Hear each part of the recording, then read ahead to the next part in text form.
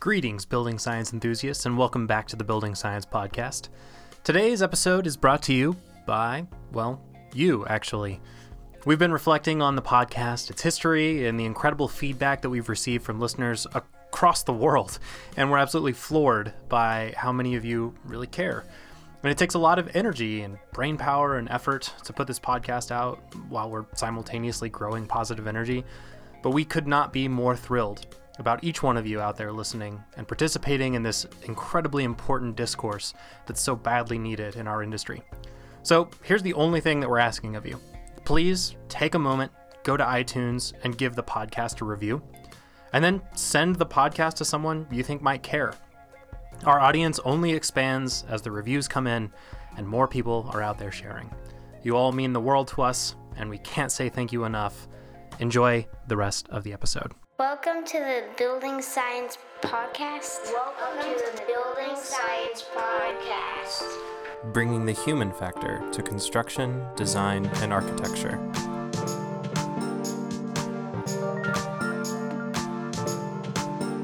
Brought to you by Positive Energy in Austin, Texas.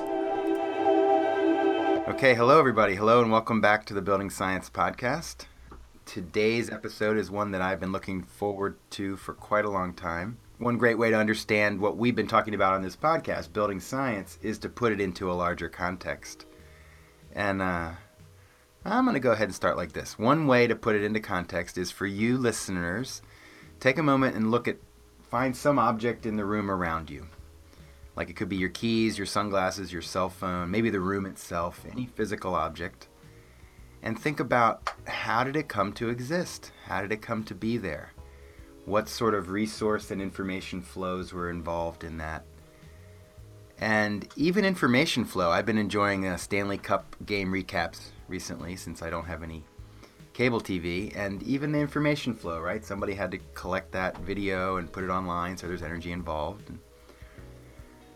So ultimately, all these things rely on a vast and complex interconnected web of resource and energy flows, and building science is no exception, right? What we're doing is we're studying the application of physics and engineering to architecture, right? And architecture being the conception, production, and operation of buildings and homes. So building science classically is, we look at the enclosure, the mechanical systems, the climate as a system, and more progressive thinkers like Positive Energy are putting the occupants' health and comfort as a system in there. And also, of course, the systems of professionals, right? Architects, owners, developers, builders, appraisers, underwriters, the subcontractors. All of those people are an interconnected system of systems. So it's all connected. Nothing stands alone. It's all, again, a vast and interconnected and complex web of resource and energy flows.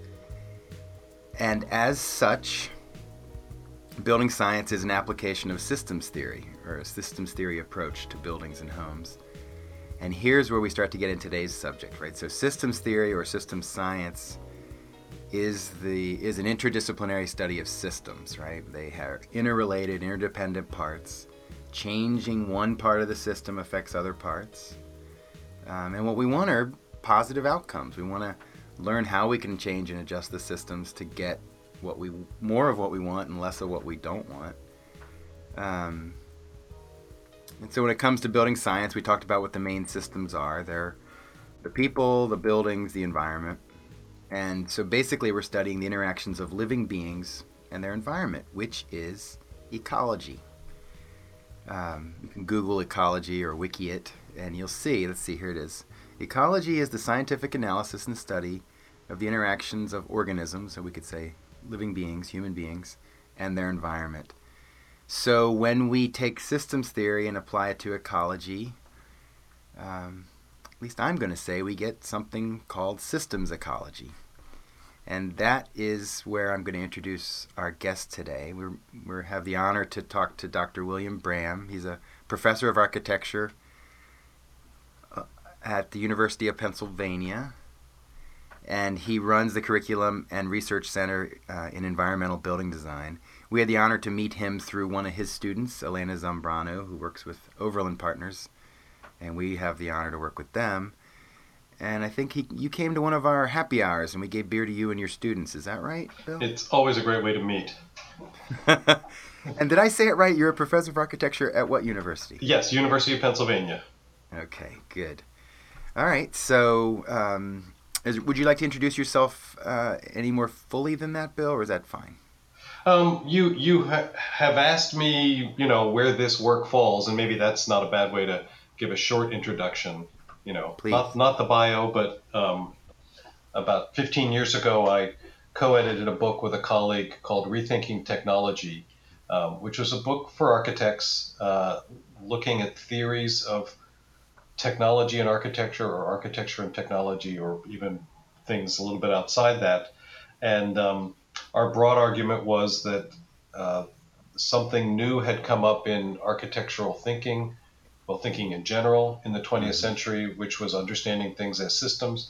And so we collected lots and lots of examples of that and put that together in a book, which has actually been pretty successful. And it got me thinking, one, more broadly, and two, reconnecting up with the little bit of engineering background I have, and was the beginning of the program I teach, the research unit I run, and so forth, which when I first finished that project and thought to try and organize this more concretely for architecture students, I went back to find Howard Odom's book that I remembered from the 1970s, which conveniently was reprinted in 2007, called Environment, Power, and Society, specifically because I remembered the diagrams that he had developed. He had developed a whole system of diagramming, and that really began the project that we're talking about today.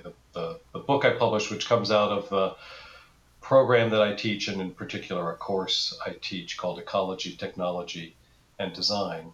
And Odom both sits at the heart of it and has also allowed us to do what I think architects do very well, which is to see lots of connections between things, to understand that buildings sit at the middle of lots of different scales of interaction. And if I can, be the professor for 10 seconds, Christoph, you said everything is connected, and that's true. But I think the more important thing that we realize once we get documenting these things is, although everything is connected, some things are more connected than others, and it's understanding what those are, which things matter the most to the topic you're interested in. So obviously, I'm mostly interested in buildings, so I go looking for exactly that. What are the causes? Why are buildings the way they are? Why do they do what they do? How could they be done, or how could they do things differently? Mm-hmm. And with that, everything's connected, and yet some things are more connected than others. Can you give an example there with a building? Yeah. Well, with buildings, on the one hand, I say this a lot, that you can build an incredible, say, positive energy building. You've done everything that correctly, but if you build it in the wrong place or for the wrong purpose, it can all be a waste. Meaning, literally, if there's nobody to use it, or if it requires so much use of resources in order to get to it, to use it, you've lost sight of what you were trying to do. And I'm not talking about any specific project, but just the fact that when we as architects start our work, we are correctly concerned with the building kind of as an object. You draw a boundary right around it and say, we just want to track how much energy and how many materials and how well will it serve the client, all of those kinds of things. But you do have to keep your eye on a whole larger set of causes, and I would also say effects. So something like global climate change is the result of the cumulative result of lots and lots of tiny individual decisions. And it's easy to miss the point when you're looking at just a building and thinking about the relative cost of making some improvement or another. So global climate change is actually a perfect example of seeing the relation of parts in a system to the total ecology.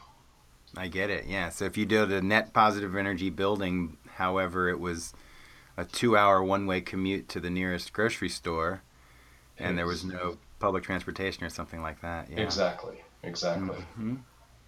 And so that's a good example of how the systems ecology perspective can inform your view of the world, right? It's cycles and systems and networks.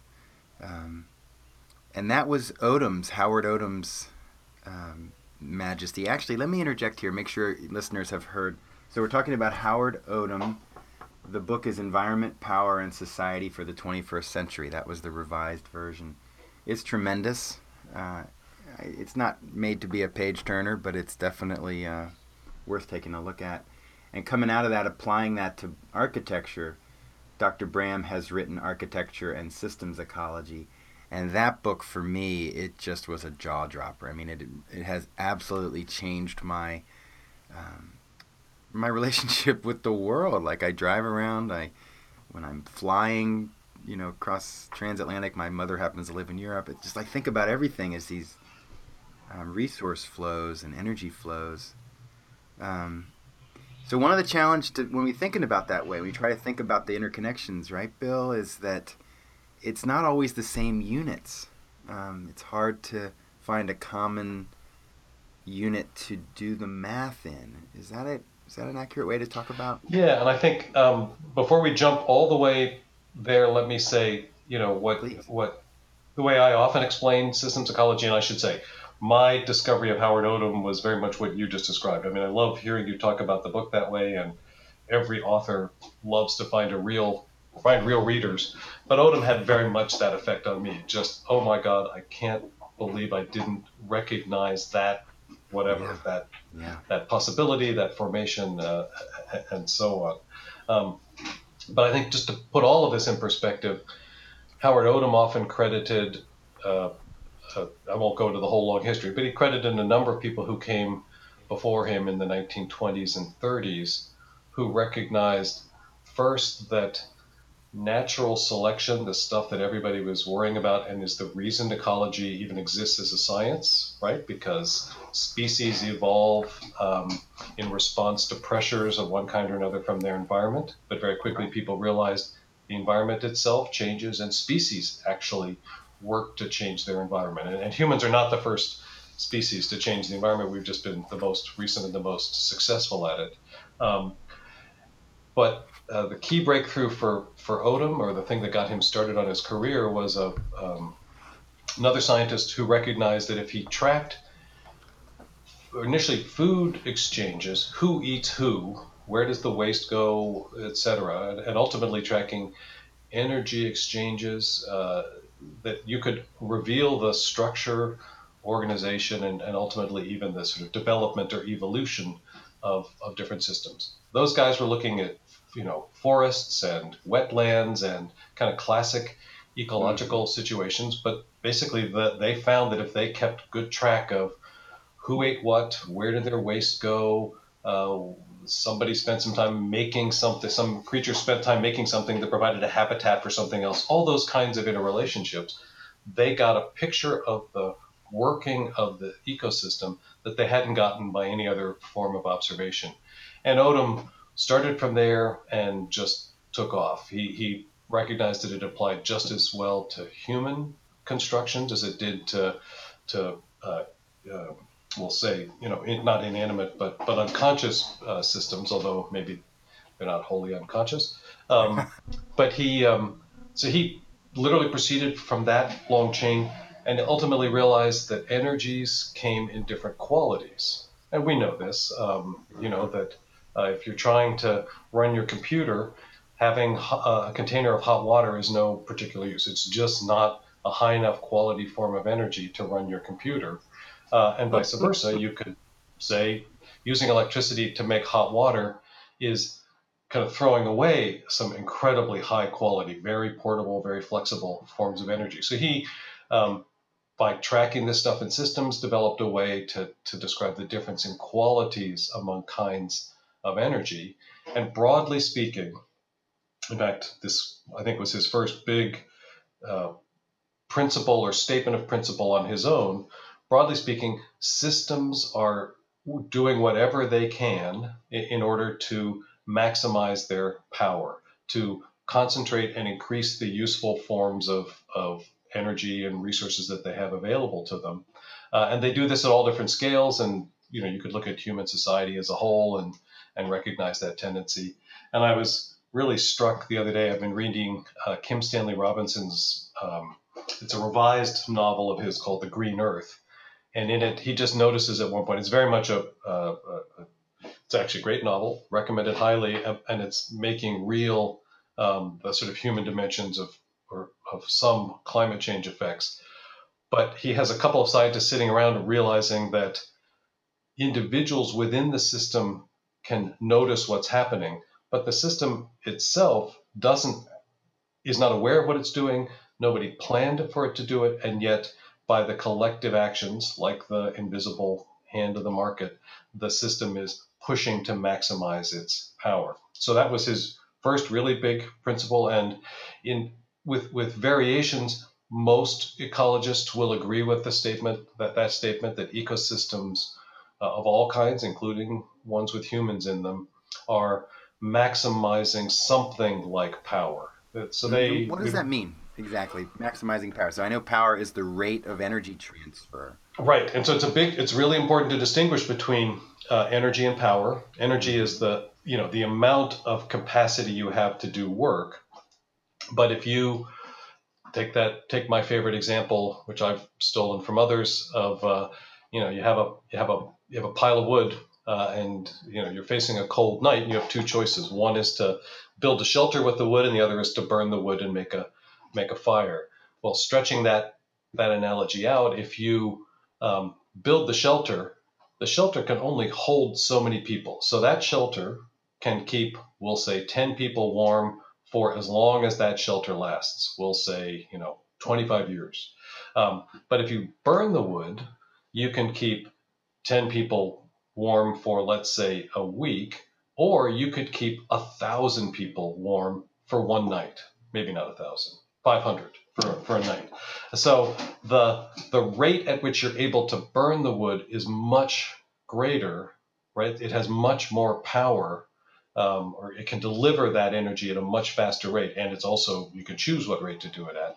So in that sense, the burning of the wood is a much more powerful enterprise, whereas the making of the shelter, which has a lot to say for it, and there's a lot of benefits to it, but it is something which is operating at a lower power level. It's delivering its value at a lower level over a much longer time.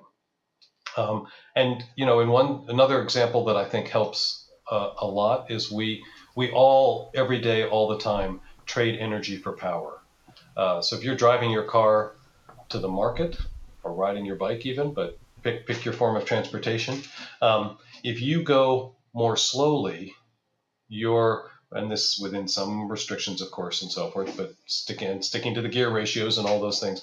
But if you go more slowly, you will get more mileage out of your gallon of gas. On the other hand, we all are weighing that against what are the other things I'm going to do with my time? How long do I want to take to get to the supermarket and so forth? And we all trade. We're like, man, I'm going to go fast enough so it seems, I make some calculation without thinking about it as a calculation about how fast I need to get to the supermarket and back. And we pretty much all, in almost all these contexts, push for more power and sacrifice energy, or energy efficiency, I guess I would say, up to some level, depends on the system and so forth. So having power, and in fact, Odom would say, this is what goes back to those first observations, that this stuff is evolutionary in a very straightforward sense, which is that the systems that can command the most power win. And then they're not necessarily fighting with other systems, but they're simply growing faster, obtaining, getting to resources first, obtaining more resources. And this is, arguably true whether we're talking about, algae in a pond, or whether we're talking about, competing human civilizations. And he was first writing this stuff in the 1970s during the energy crisis. And as much as he is an environmentalist, one of the things that a counterintuitive remark of his that surprised and I think frustrated his students was, it's crazy to simply pursue energy efficiency thinking that you're going to save the world or change the planet. If there's another competing group, and in his mind, the Russians were the group that he was worried about. If there's another civilization that is willing to consume those resources at that rate, you have to recognize. So it doesn't mean you shouldn't be efficient, but it means you have to recognize that larger dynamic of one group versus another trying to balance their relative power, or their race to use the resources that are available to them. For some reason, that reminds me this like if the U.S. were to be consciously deciding, no, we're going to be moderate with our energy use, and the Russians, take the lead in the world economy. Kind of reminds me of the Raiders of the Lost Ark, where the guy meets Indiana Jones and he whips out his sword and he does this fancy thing, and Indiana Jones just shoots him. Right. Yes. Asymmetrical. Well, and it's all. Yes. Mm-hmm. Exactly. Well, just briefly, I want to touch in on a really cool metaphor that I read. I prepared for a presentation a while ago on the difference between energy and power. If you had roughly 24 gallons of gas in a tank, obviously that represents a certain amount of energy. You can drive, a hypermiler drove from Houston, Texas to Richmond, Virginia on one tank of gas in a Camry, 24 gallons. The same 24 gallons can take a dragster a quarter mile. So you can see there's much more power.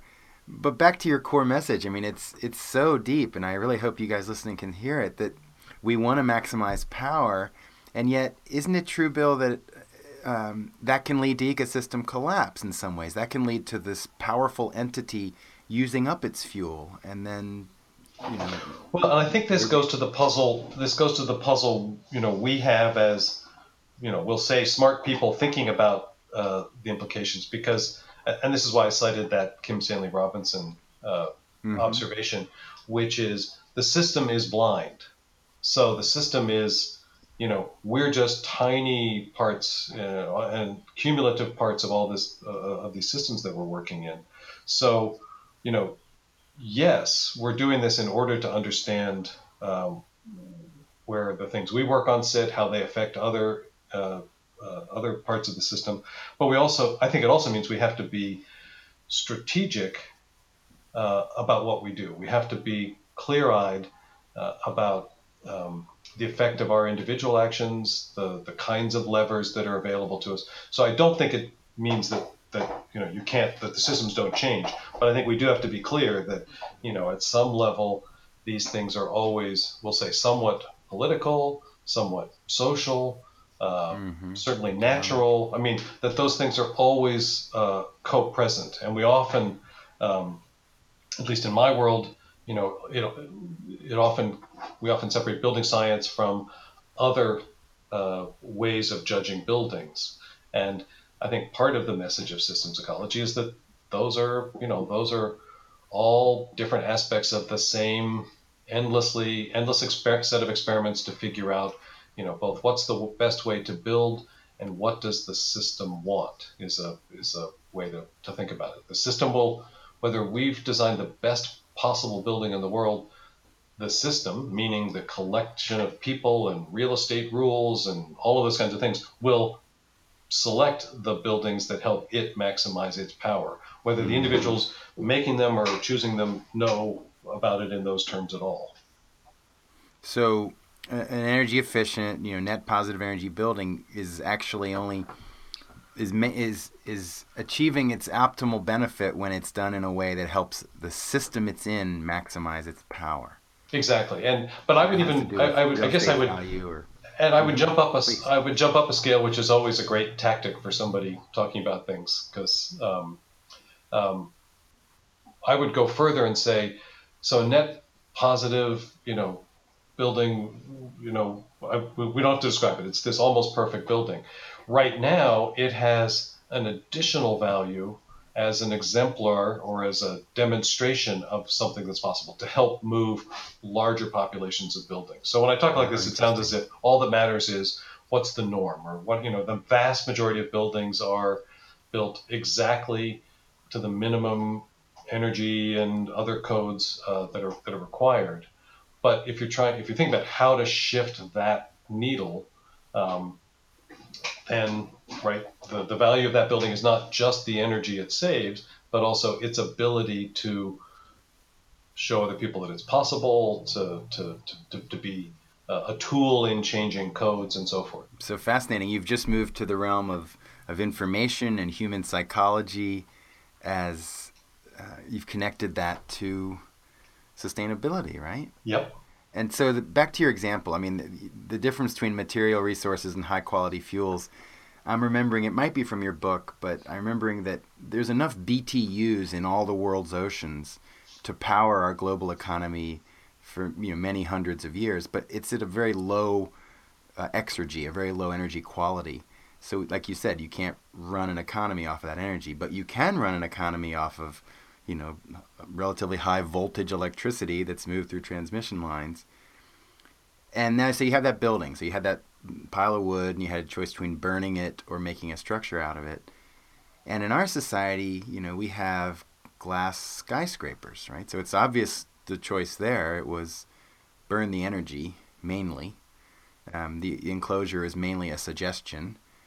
And so can systems ecology help us define how good the enclosure should be relative to the energy it needs to produce shelter?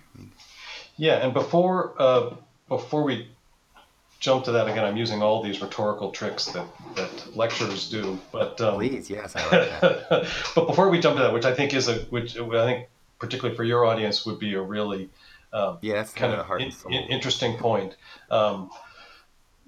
To put it in context, Odom's second and third, but his second principle was, in the pursuit of maximum power, systems develop hierarchies. And we all recognize this. I mean, we see this everywhere. We certainly see it in every human society that's ever existed, that there are essentially specializations, which, if they work together, increase the productivity, the size of the society that they're supporting, and so forth. So if we start looking around, we recognize those hierarchies everywhere. The classic one that we all learned in biology class is the forest food chain, from green plants to herbivores to carnivores, and they are mutually interdependent and mutually regulating. So, the lion is not the king of the jungle. The lion is actually the feedback. It's like the thermostat for the jungle that keeps the population of herbivores from growing to a size that kills off all the green plants. My local forest here, owned by Swarthmore College, had until recently nothing green below about 6 feet because the deer population here is radically out of control and the forest was dying. So couldn't introduce either wolves, or we used to have some wildcats here, couldn't introduce either of those back into the population. So they cull. The humans go out and hunt the deer back to a population that allows some trees to repropagate and so forth. So we look for the same kind, we see the same kinds of things happening in human systems, both hierarchies developing and also hierarchies getting out of balance. And in our case, it might look like there are too many predators around, but that's perhaps for a different conversation. So that was his second principle, was that systems develop these hierarchies. They are both hierarchies for self-regulation, and they're both hierarchies which produce at the high end very, very valuable, very highly concentrated either energy resources, food resources, concentrated materials, those kinds of things. So electricity is an example of a very, very highly concentrated resource. So it's both very expensive, and if you're just looking at it and thinking how to make life more efficient, you would get rid of electricity. But on the other hand, it's valuable as a tool and a regulator, and maybe information goes one step beyond this for the total system. So first principle, maximum power. Second principle, hierarchies of energy exchange develop to regulate and support the whole system.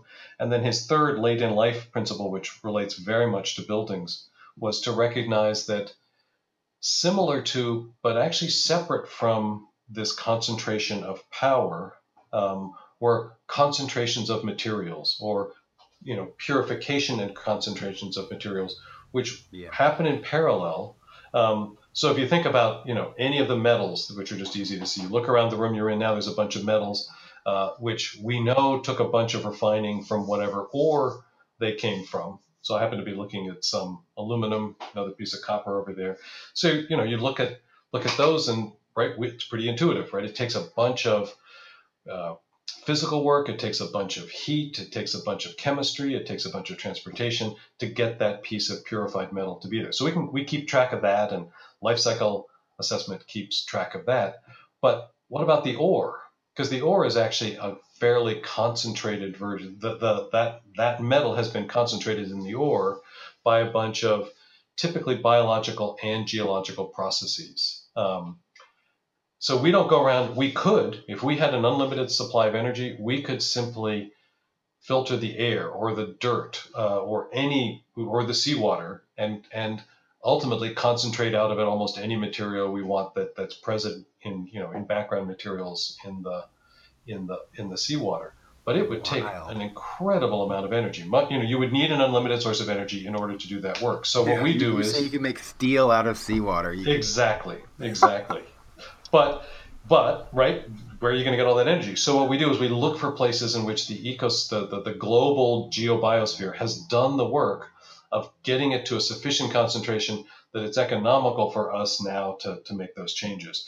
And many people have pointed out that we're getting to the point with some of the metals, some of the things that we've been extracting as ores, that human landfills are beginning to have concentrations of those materials that rival those in ores. So it may actually be economically worthwhile to start mining landfills instead of going out and mining, lower level ore concentrations out in wherever they're located. Fascinating. And of course, you're touching in on fuels. Coal, is becoming economically disadvantageous to go after, and natural gas is still okay for the moment. Yeah. Uh-huh. Well, and those, and I mean, it's a big subject on its own, and in a way more challenging, because there have for over 150 years there have been people who have been trying to directly equate energy with currency, and to say, that our currency should be based on some energy unit. And Really? at least from my reading, and I'm certainly not an economist, currency is simply it's more powerful in a way. It's more concentrated. It's more fluid, and so it actually does allow more all the time us to transfer resources from one place to another, or the power to exchange those resources. Now, no question, currency can get out of sync. I mean, there are inflations of many different kinds. It can get out of sync with we'll call it the biophysical basis from which it's born. And so some parts of economic cycles can be understood in that way. But we were trying to loop back, weren't we? I was doing this long explanation of Odum's 3 points to try and get back to your question about building envelopes. Correct. Which I think, again, I always approach this as an architect, and to some degree, the envelope is one of the last things that we as architects really have something to say about. But even there, we have to turn to other experts all the time. Right. But we did a study. The example that runs through the book is my house. I think it's inevitable that people who do this kind of work end up using their own house as case studies. And we have started applying this to other buildings. So this isn't just a personal story, of course. But one of the questions we would like to answer is, or one of the things we're always trying to answer is what things are worth doing, or what things are more efficient, and does looking at things in this broader context. We haven't even introduced the concept of emergy, which, having done all this talking, is probably simpler now, which is to say, I was wondering I was like, how are you going to talk about your house analysis? So with all these examples, whatever it is, coal or copper or whatever it is, if you just go through, and there's some serious accounting here, and add up all the work you had to do and all the work that was expended to make the resources that you're using to make any given thing, doorknob, telephone, vinyl siding, whatever it is, you can there's pretty simple math to put all of those in the energy units. And the term, a little bit unhappily, that Odom coined for that is emergy, meaning quite sensibly embodied energy. But because the M and the N are so close, it can be a little bit confusing. But anyway, there's good, pretty straightforward algebra for adding all of that up, and it has two effects. One, you can by looking at the amount of emergy, of the amount of stuff, work, and resources expended to bring some product or service to the building, you can identify both their value, and I mean that in two senses. One is the cost you had to pay for it, which is how we typically think of it, but also presumably or possibly its value to the building. And that's ultimately what we would like to know. It's not that we want to stop making buildings that are smart and sophisticated and able to, do lots of amazing things for us, but that we want to understand both how to do that in the best way possible and how that can fit into a larger ecosystems. So what we do to think about this is literally add up everything that goes into every component. The simple example, which I elaborated in the book, was to ask which of all the things in the building, which things affect the thermal comfort, the temperature of the building. And we're going to ignore humidity a little bit for a second, which I know you can't really do in Texas. But if you just look at what does it take to heat a building and what does it take to keep a building cool? My climate is here in Swarthmore, so it's a temperate, we have real winter or something like winter and something a lot like summer and some swing seasons in between. So we go through and with every component, whether it's the building envelope, sun coming in the windows, heat from a natural gas furnace, cooling, heat removed using a typical air conditioning unit, the whole spectrum of things, right down to how much heat is provided to the building by the people who live in it, digesting the food that they're fed and giving off heat. And so in each one of those cases, you can go and add up all the things it took to bring that to this place, to this building, to have these effects. And you can also then quantify how much of an effect they have in keeping the building warm or cool. Obviously I can't do the math in a podcast, but it's certainly in the book, and really is just algebra. The happy result for this building, and by the way, this is not a universal statement about all buildings. This is an analysis of this particular mid-century modern building built in Swarthmore, Pennsylvania, according to some very cool, but also, very peculiar approach to the climate. And it turns out almost an order of magnitude or two greater than anything else, that the building envelope is the single most effective way to keep the building warm or to keep the people in the building warm. Meaning you are spending fewer of your total resources per unit of heat that you provide to the building by building the envelope. I'm flipping to look for the chart right now. That's considerably better than the sun coming in the window, because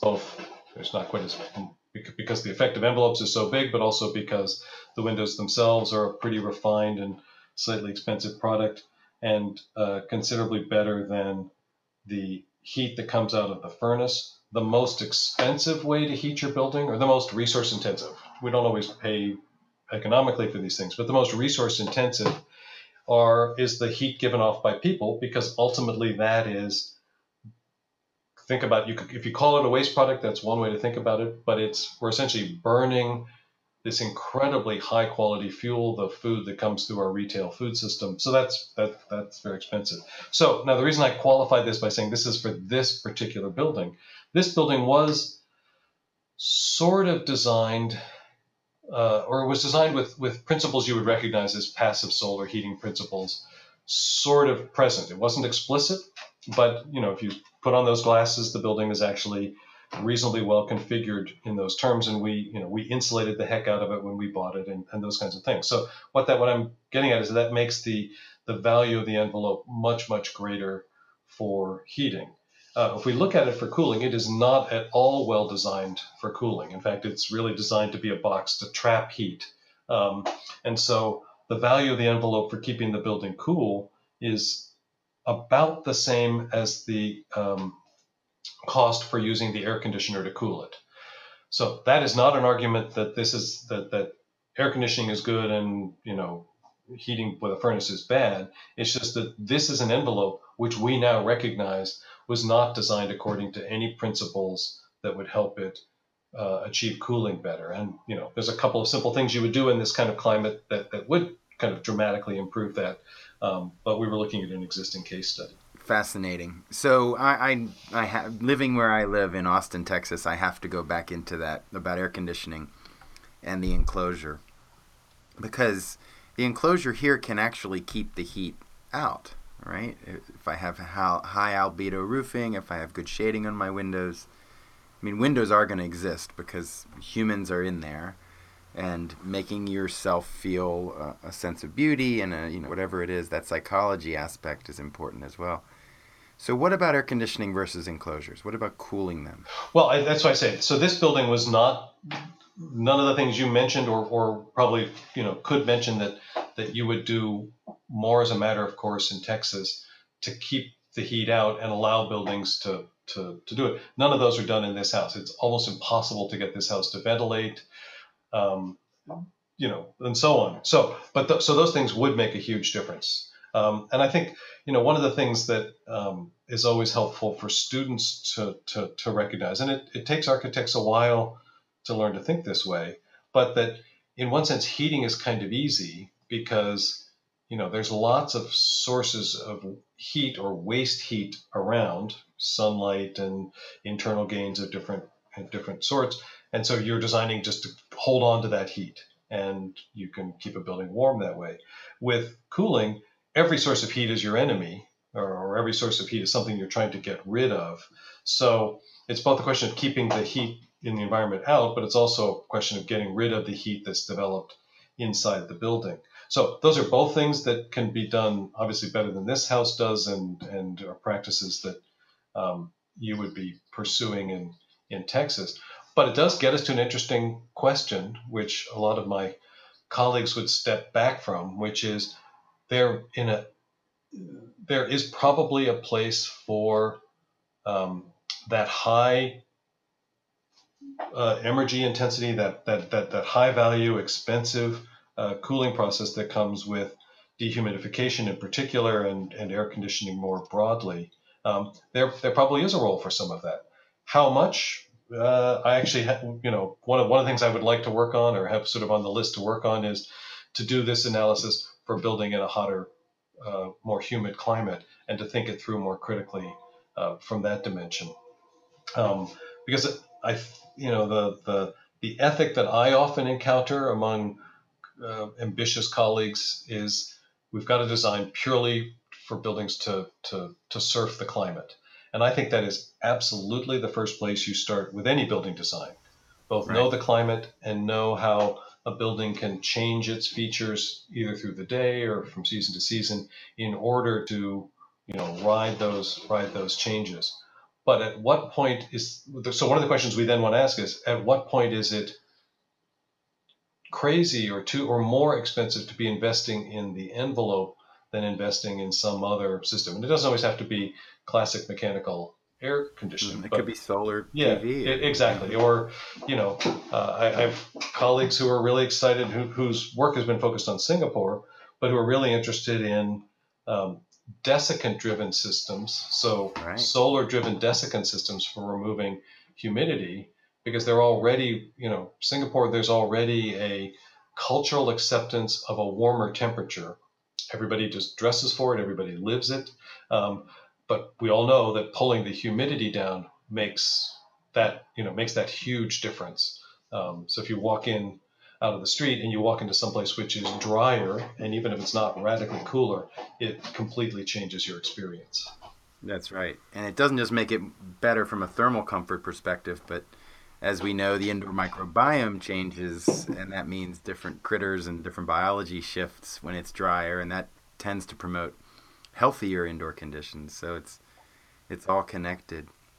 We've just got our radiant system running here at the office, And that's a huge deal in the sense that to cool our building, we need a 60-degree supply of water, and to heat it, we need like a 90-degree supply of water.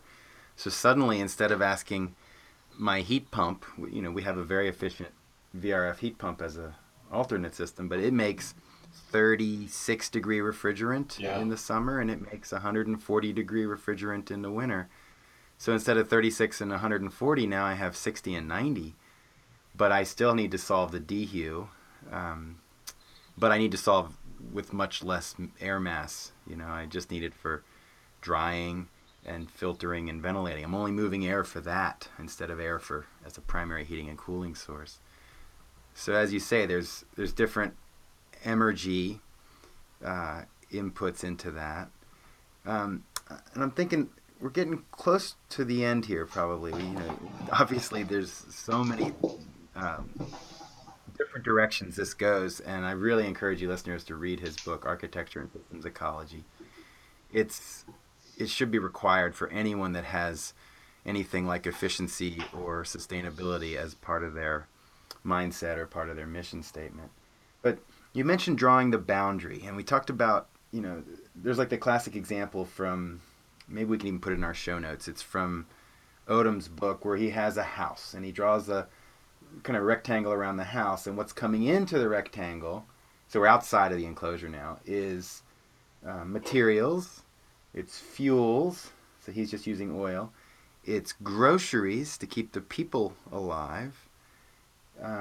He didn't put information, which you touch on in your book, but so we'll skip information because he didn't. So he talks about materials, fuels, and groceries, and then you go into the house and you have the people that eat the groceries, and they come back out fed and well rested, and they now have a job that gets them money that they trade for more fuel and more groceries, and of course more wood for repairs. So you can see that cycle. I guess there's not really a question here, but it talks, he does it in illustrating it in his energy systems language, which is amazing. And I think that might have been the diagram that made me realize, oh my God, this really could be extended into architecture in a way that answers a bunch of questions that aren't answered by other things. So one thing I can do is make a plug for the part of the subtitle of the book is Site, Shelter, Setting. And one of the things that doing this using his energy systems language, and a lot of the conventions there are pretty intuitive, stocks and flows and all those kinds of things for people who thought about systems at almost any level. But one of the things that came clear after really trying to apply this was there are, broadly speaking, 3 scales of activity at which we can usefully and meaningfully analyze buildings. And I think this is kind of what I had in mind when I made the point that yes, everything's connected, but it's actually kind of lumpy, meaning that there are lumps of stuff that are meaningfully connected, and they can be detached from their other connections in order to study them without doing a disservice, meaning you're finding kind of natural boundaries in there. Obviously, shelter, the stuff we've mostly been talking about, building an envelope and doing different kinds of equipment to make conditions that would make people comfortable, both thermal and humidity and light levels, all those kinds of things. That's kind of primary job. It's what architects, I think, are best at. It's what we think of buildings as doing first and foremost. And so that's it's well-researched, well-defined. It's what we mostly mean by building science, is the things that go into that. Within that, I think there's a separate category of things that I'm calling setting, because everything had to start, of course, with an S, but really have to do with what do people do inside them, whether it's a business or a home and those kinds of things. And this has always been puzzling, or I think it makes energy analysis of buildings a little bit confusing, because the rules for efficiency and relationship to the client that apply to the shelter don't apply to this stuff. It does have its own logic. So you're ultimately asking, what do people do? What do they do with their time? What's the value? What's the economic value? What's the social value of it connects up to lots of other topics. So we can't just go in. In fact, I've had one of the examples, I had a colleague who former student called me very excited. He's doing this deep energy analysis of the building. He's located in the University of Florida. And he said, I figured it out. We can just really improve the energy footprint of this building if we just close it at 6 p.m. every day. If we make all the people go home instead of staying and working in the building. I was like, well, that's great, but what are they going to do? He goes, well, I don't know. They'll all go home. They'll all go home and work there. I'm like, well, so there's still, it's one of those things that you can't draw the boundary just around the people while they're in your building. You have to then see that other pattern. So that's a problem that slips out of the envelope of the building. And that's related to the other one, which I think is also very familiar to people who think about buildings, which is, again, what I'm calling site. And that has to do with both where you choose to locate a building and its capacities. And projects we're involved in, decisions we've all made personally, all relate to this. You make some calculation about, if I live there, I'll have to commute this much, so there's costs involved with that, and I'll also have to pay these kinds of taxes, just to take the two really most obvious ones. And at least in my city, if you move farther out, your taxes drop. At least, there's certain boundaries. But if you move farther, your taxes drop, but your commute goes up. And so you're trying to balance those kinds of things. And if you're a business, well, I actually need to be near where there's lots of people, and then the land is more expensive and the taxes are more expensive. So those are not a building design question. Those are you could call them a real estate question, but I think it's a city and self-organization question, which very much affects broader issues of sustainability. So I think those are three kind of separate scales, maybe inspired by Odom's, people, furnace, and he even, I think, accounts for the rats that live down in the Right. presumably in the basement of that. And the termites that are eating the Exactly. wood. It's a great diagram. Yeah, so the extra food. So that's beautiful. So site, shelter, and setting, those three scales. And it was actually that, Bill, that really just lit my mind up like a Christmas tree, in the sense that I had been studying enclosures and mechanical systems and people. So my box was just around that, the house, let's say, or the building. And to realize, oh my goodness, this building is part of a network, part of a system. And in fact, even the interior of the building is there's a system happening there. I think that's what's really profound. And that's why I consider it the science of sustainability. And I'm sad to say, I'd like to get your final thoughts, if you could, if it's possible even to synthesize all this about buildings and make some comment about, maybe even something kind of crunchy comments about sustainability. Like, I'll define it, right? The classic definition is that you and I and our generation lives in a way that doesn't impair future generations from having the same access to this lifestyle that we have. Well, can your book comment on that? Yeah. Well, I'll say some things maybe that aren't in the book, and also maybe I tend to put things in three, so maybe I'll do that. But Odom a couple times made the remark that sustainability, as he encountered it, which really, of course, means sustainable development. It came out of that whole argument about population growth in the 1970s environmentalism. But that sustainability writ large was really an effort to reproduce the climax forest. And I think it's both a really great model, and there's also a caution that goes with it. And first of all, it's a fantastic model because climax forests, if you don't know the term, are, temperate ones are the ones we think about mostly, but applies as equally to rainforests. But these are hugely complex ecosystems that build up over many generations. But in their mature form, achieve an almost perfect recycling of materials and use almost every bit of the energy that flows through them. They're primarily driven by sunlight and rainwater, and some nutrients that are brought in that come in. So these are open systems. They only exist, of course, because there's this flow of energy. But what they do is they produce zero waste, or virtually zero waste. And so I think that, in a way, that's the for me, the better approach to sustainability, which is to eliminate all these, to find ways to close all the loops and eliminate all these forms of waste and pollutants, and to live within the budget. We would not, there are probably other limits beyond them, but we would not be struggling so hard with the fossil fuels if we were once we face up to and capture the CO2 or the carbon, the greenhouse gas pollutants that they're emitting, or we would be approaching them very, very differently. We probably have heat effects. Kind of one powerful open loop that could be closed. And the CO2 cycle. Yeah, and it's perfectly closable, and it would mean giving away some of the energy that we're pulling out of it, but arguably at a whole it would make us more efficient. So I can close with the trilogy I often try to pass on to students. And I think the caution is that efficiency is not enough. I mean, efficiency is like our first tool as environmental designers, environmentally minded architects, and so forth. But it is, it's never enough. So I always say, first you start with efficiencies, then you look to renewable energies, and then you're ready to start thinking about paradigm changes. And depending on the scale, depending on what you're talking about, that can be lots of different things. But, you're only going to get to that sustainability by thinking through all three steps.